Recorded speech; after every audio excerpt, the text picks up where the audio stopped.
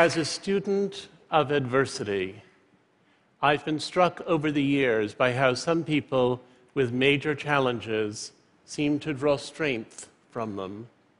And I've heard the popular wisdom that that has to do with finding meaning.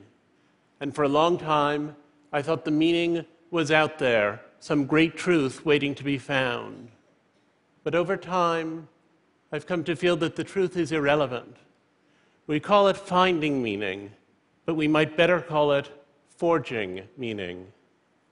My last book was about how families manage to deal with various kinds of challenging or unusual offspring. And one of the mothers I interviewed, who had 2 children with multiple severe disabilities, said to me, "People always give us these little sayings like, 'God doesn't give you any more than you can handle.' But children like ours are not preordained as a gift. They're a gift because that's what we have chosen." We make those choices all our lives. When I was in 2nd grade, Bobby Finkel had a birthday party and invited everyone in our class but me.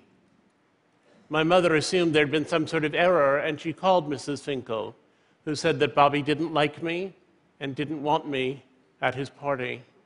And that day, my mom took me to the zoo and out for a hot fudge sundae. When I was in 7th grade, one of the kids on my school bus nicknamed me Percy as a shorthand for my demeanor. And sometimes he and his cohort would chant that provocation the entire school bus ride, 45 minutes up, 45 minutes back. Percy, Percy, Percy, Percy. When I was in 8th grade, our science teacher told us that all male homosexuals develop fecal incontinence because of the trauma to their anal sphincter. And I graduated high school without ever going to the cafeteria, where I would have sat with the girls and been laughed at for doing so, or sat with the boys and been laughed at for being a boy who should be sitting with the girls. I survived that childhood through a mix of avoidance and endurance. What I didn't know then, and do know now, is that avoidance and endurance can be the entryway to forging meaning. After you've forged meaning, you need to incorporate that meaning into a new identity. You need to take the traumas and make them part of who you've come to be, and you need to fold the worst events of your life into a narrative of triumph, evincing a better self in response to things that hurt. One of the other mothers I interviewed when I was working on my book had been raped as an adolescent and had a child following that rape, which had thrown away her career plans and damaged all of her emotional relationships. But when I met her, she was 50, and I said to her, "Do you often think about the man who raped you?" And she said, "I used to think about him with anger, but now only with pity." And I thought she meant pity because he was so unevolved as to have done this terrible thing. And I said, "Pity?" And she said, "Yes, because he has a beautiful daughter and 2 beautiful grandchildren, and he doesn't know that, and I do. So as it turns out, I'm the lucky one." Some of our struggles are things we're born to: our gender, our sexuality, our race, our disability. And some are things that happen to us: being a political prisoner, being a rape victim, being a Katrina survivor. Identity involves entering a community to draw strength from that community and to give strength there too. It involves substituting "and" for "but," not "I am here, but I have cancer," but rather "I have cancer and I am here." When we're ashamed, we can't tell our stories, and stories are the foundation of identity. Forge meaning, build identity. Forge meaning and build identity. That became my mantra. Forging meaning is about changing yourself. Building identity is about changing the world. All of us with stigmatized identities face this question daily: how much to accommodate society by constraining ourselves, and how much to break the limits of what constitutes a valid life? Forging meaning and building identity does not make what was wrong right. It only makes what was wrong precious. In January of this year, I went to Myanmar to interview political prisoners, and I was surprised to find them less bitter than I'd anticipated.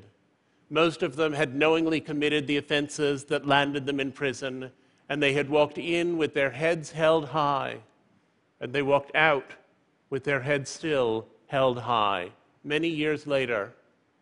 Dr. Mathi Da, a leading human rights activist who had nearly died in prison and had spent many years in solitary confinement, told me she was grateful to her jailers for the time she had had to think, for the wisdom she had gained, for the chance to hone her meditation skills. She had sought meaning and made her travail into a crucial identity. But if the people I met were less bitter than I'd anticipated about being in prison, they were also less thrilled than I'd expected about the reform process going on in their country. Mathida said, "We Burmese are noted for our tremendous grace under pressure, but we also have grievance under glamour," she said, "and the fact that there have been these shifts and changes doesn't erase the continuing problems in our society that we learned to see so well while we were in prison."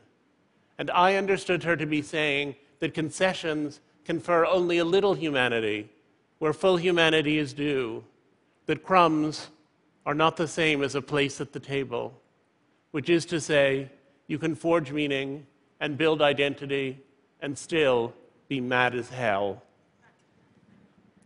I've never been raped, and I've never been in anything remotely approaching a Burmese prison. But as a gay American, I've experienced prejudice and even hatred, and I've forged meaning, and I've built identity, which is a move I learned from people who had experienced far worse privation than I've ever known. In my own adolescence, I went to extreme lengths to try to be straight.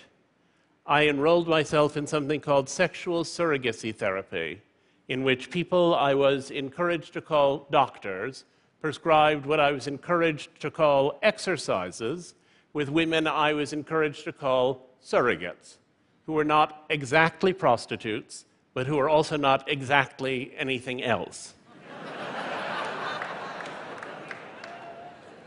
My particular favorite was a blonde woman from the Deep South who eventually admitted to me that she was really a necrophiliac and had taken this job after she got in trouble down at the morgue.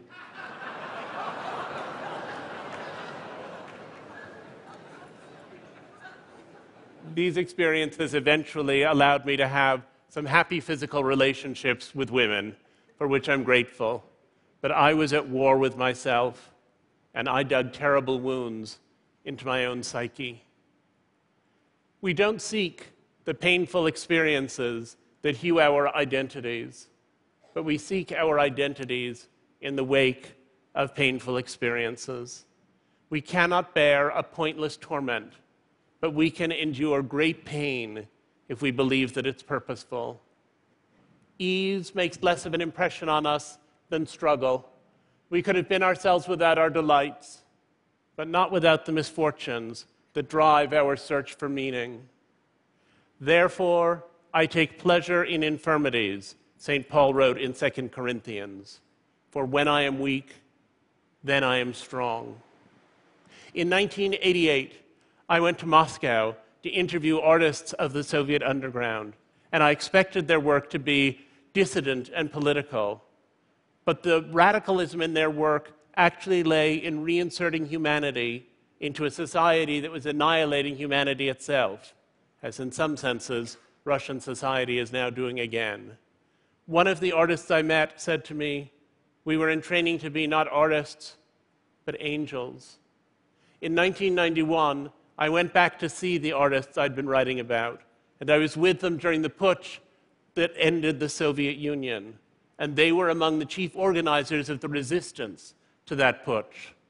And on the third day of the putsch, one of them suggested we walk up to Smolenskaya, and we went there, and we ranged ourselves in front of one of the barricades, and a little while later, a column of tanks rolled up. And the soldier on the front tank said, "We have unconditional orders to destroy this barricade. If you get out of the way, we don't need to hurt you. But if you won't move, we'll have no choice but to run you down." And the artist I was with said, "Give us just a minute. Give us just a minute to tell you why we're here." And the soldier folded his arms, and the artist launched into a Jeffersonian panegyric to democracy, such as those of us who live in a Jeffersonian democracy would be hard-pressed to present. And they went on, and the soldier watched, and then he sat there for a full minute after they were finished, and looked at us so bedraggled in the rain, and said, "What you have said is true, and we must bow to the will of the people. If you'll clear enough space for us to turn around, we'll go back the way we came." And that's what they did.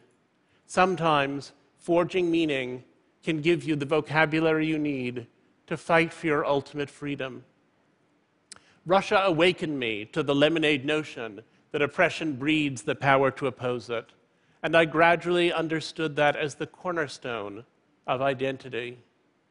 It took identity to rescue me from sadness.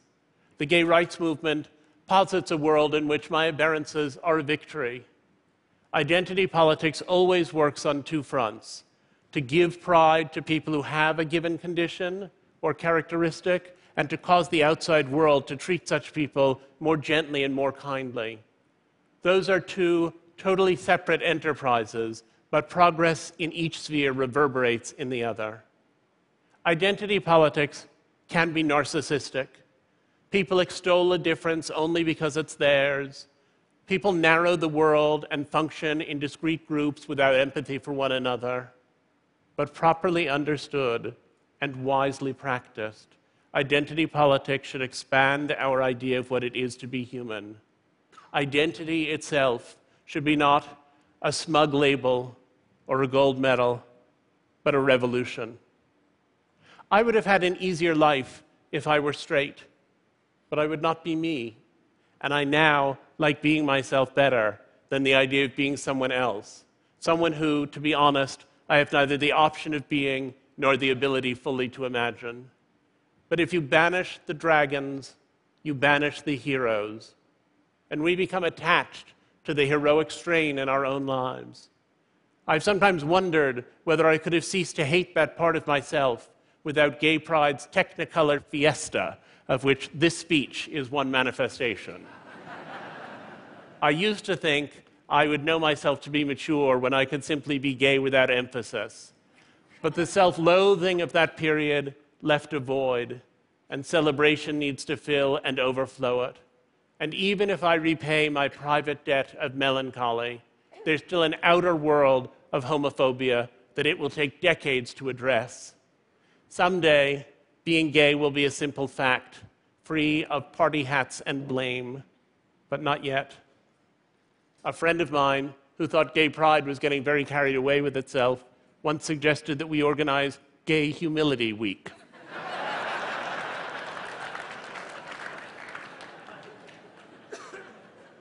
It's a great idea, but its time has not yet come.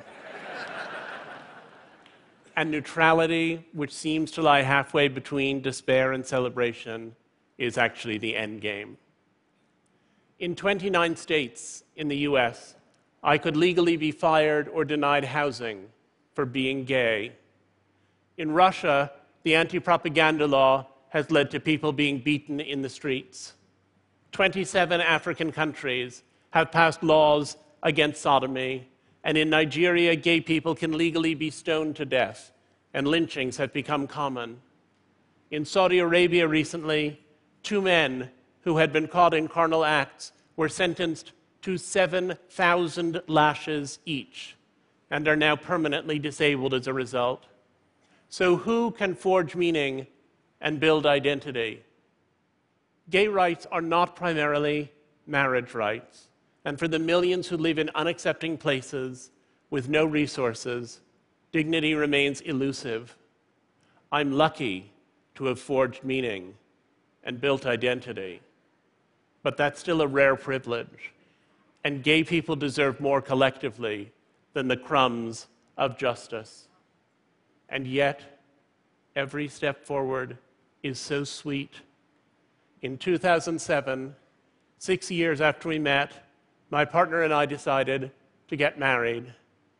Meeting John had been the discovery of great happiness and also the elimination of great unhappiness. And sometimes I was so occupied with the disappearance of all that pain that I forgot about the joy, which was at first the less remarkable part of it to me. Marrying was a way to declare our love as more a presence than an absence. Marriage soon led us to children, and that meant new meanings and new identities, ours and theirs. I want my children to be happy, and I love them most achingly when they are sad. As a gay father, I can teach them to own what is wrong in their lives. But I believe that if I succeed in sheltering them from adversity, I will have failed as a parent. A Buddhist scholar I know once explained to me that Westerners mistakenly think that nirvana is what arrives when all your woe is behind you and you have only bliss to look forward to. But he said that would not be nirvana, because your bliss in the present would always be shadowed by the joy from the past. Nirvana, he said, is what you arrive at when you have only bliss to look forward to and find in what looked like sorrows the seedlings of your joy. And I sometimes wonder whether I could have found such fulfillment in marriage and children if they'd come more readily, if I'd been straight in my youth or were young now, in either of which cases this might be easier. Perhaps I could. Perhaps all the complex imagining I've done could have been applied to other topics. But if seeking meaning matters more than finding meaning, the question is not whether I'd be happier for having been bullied, but whether assigning meaning to those experiences has made me a better father. I tend to find the ecstasy hidden in ordinary joys because I did not expect those joys to be ordinary to me. I know many heterosexuals who have equally happy marriages and families, but gay marriage is so breathtakingly fresh, and gay families so exhilaratingly new, and I found meaning in that surprise. In October, it was my 50th birthday, and my family organized a party for me. And in the middle of it, my son said to my husband that he wanted to make a speech. And John said, "George, you can't make a speech. You're 4. Only Grandpa and Uncle David and I are going to make speeches tonight." But George insisted and insisted. And finally, John took him up to the microphone. And George said very loudly, "Ladies and gentlemen, may I have your attention, please?" And everyone turned around, startled. And George said, "I'm glad it's Daddy's birthday. I'm glad we all get cake. And Daddy, if you were little, I'd be your friend." And I thought, thank you, I thought that I was indebted even to Bobby Finkel, because all those earlier experiences were what had propelled me to this moment. And I was finally unconditionally grateful for a life I'd once have done anything to change. The gay activist Harvey Milk was once asked by a younger gay man what he could do to help the movement. And Harvey Milk said, "Go out and tell someone." There's always somebody who wants to confiscate our humanity, and there are always stories that restore it. If we live out loud, we can trounce the hatred and expand everyone's lives. Forge meaning, build identity. Forge meaning, build identity, and then invite the world to share your joy. Thank you. Thank you. Thank you. Thank you.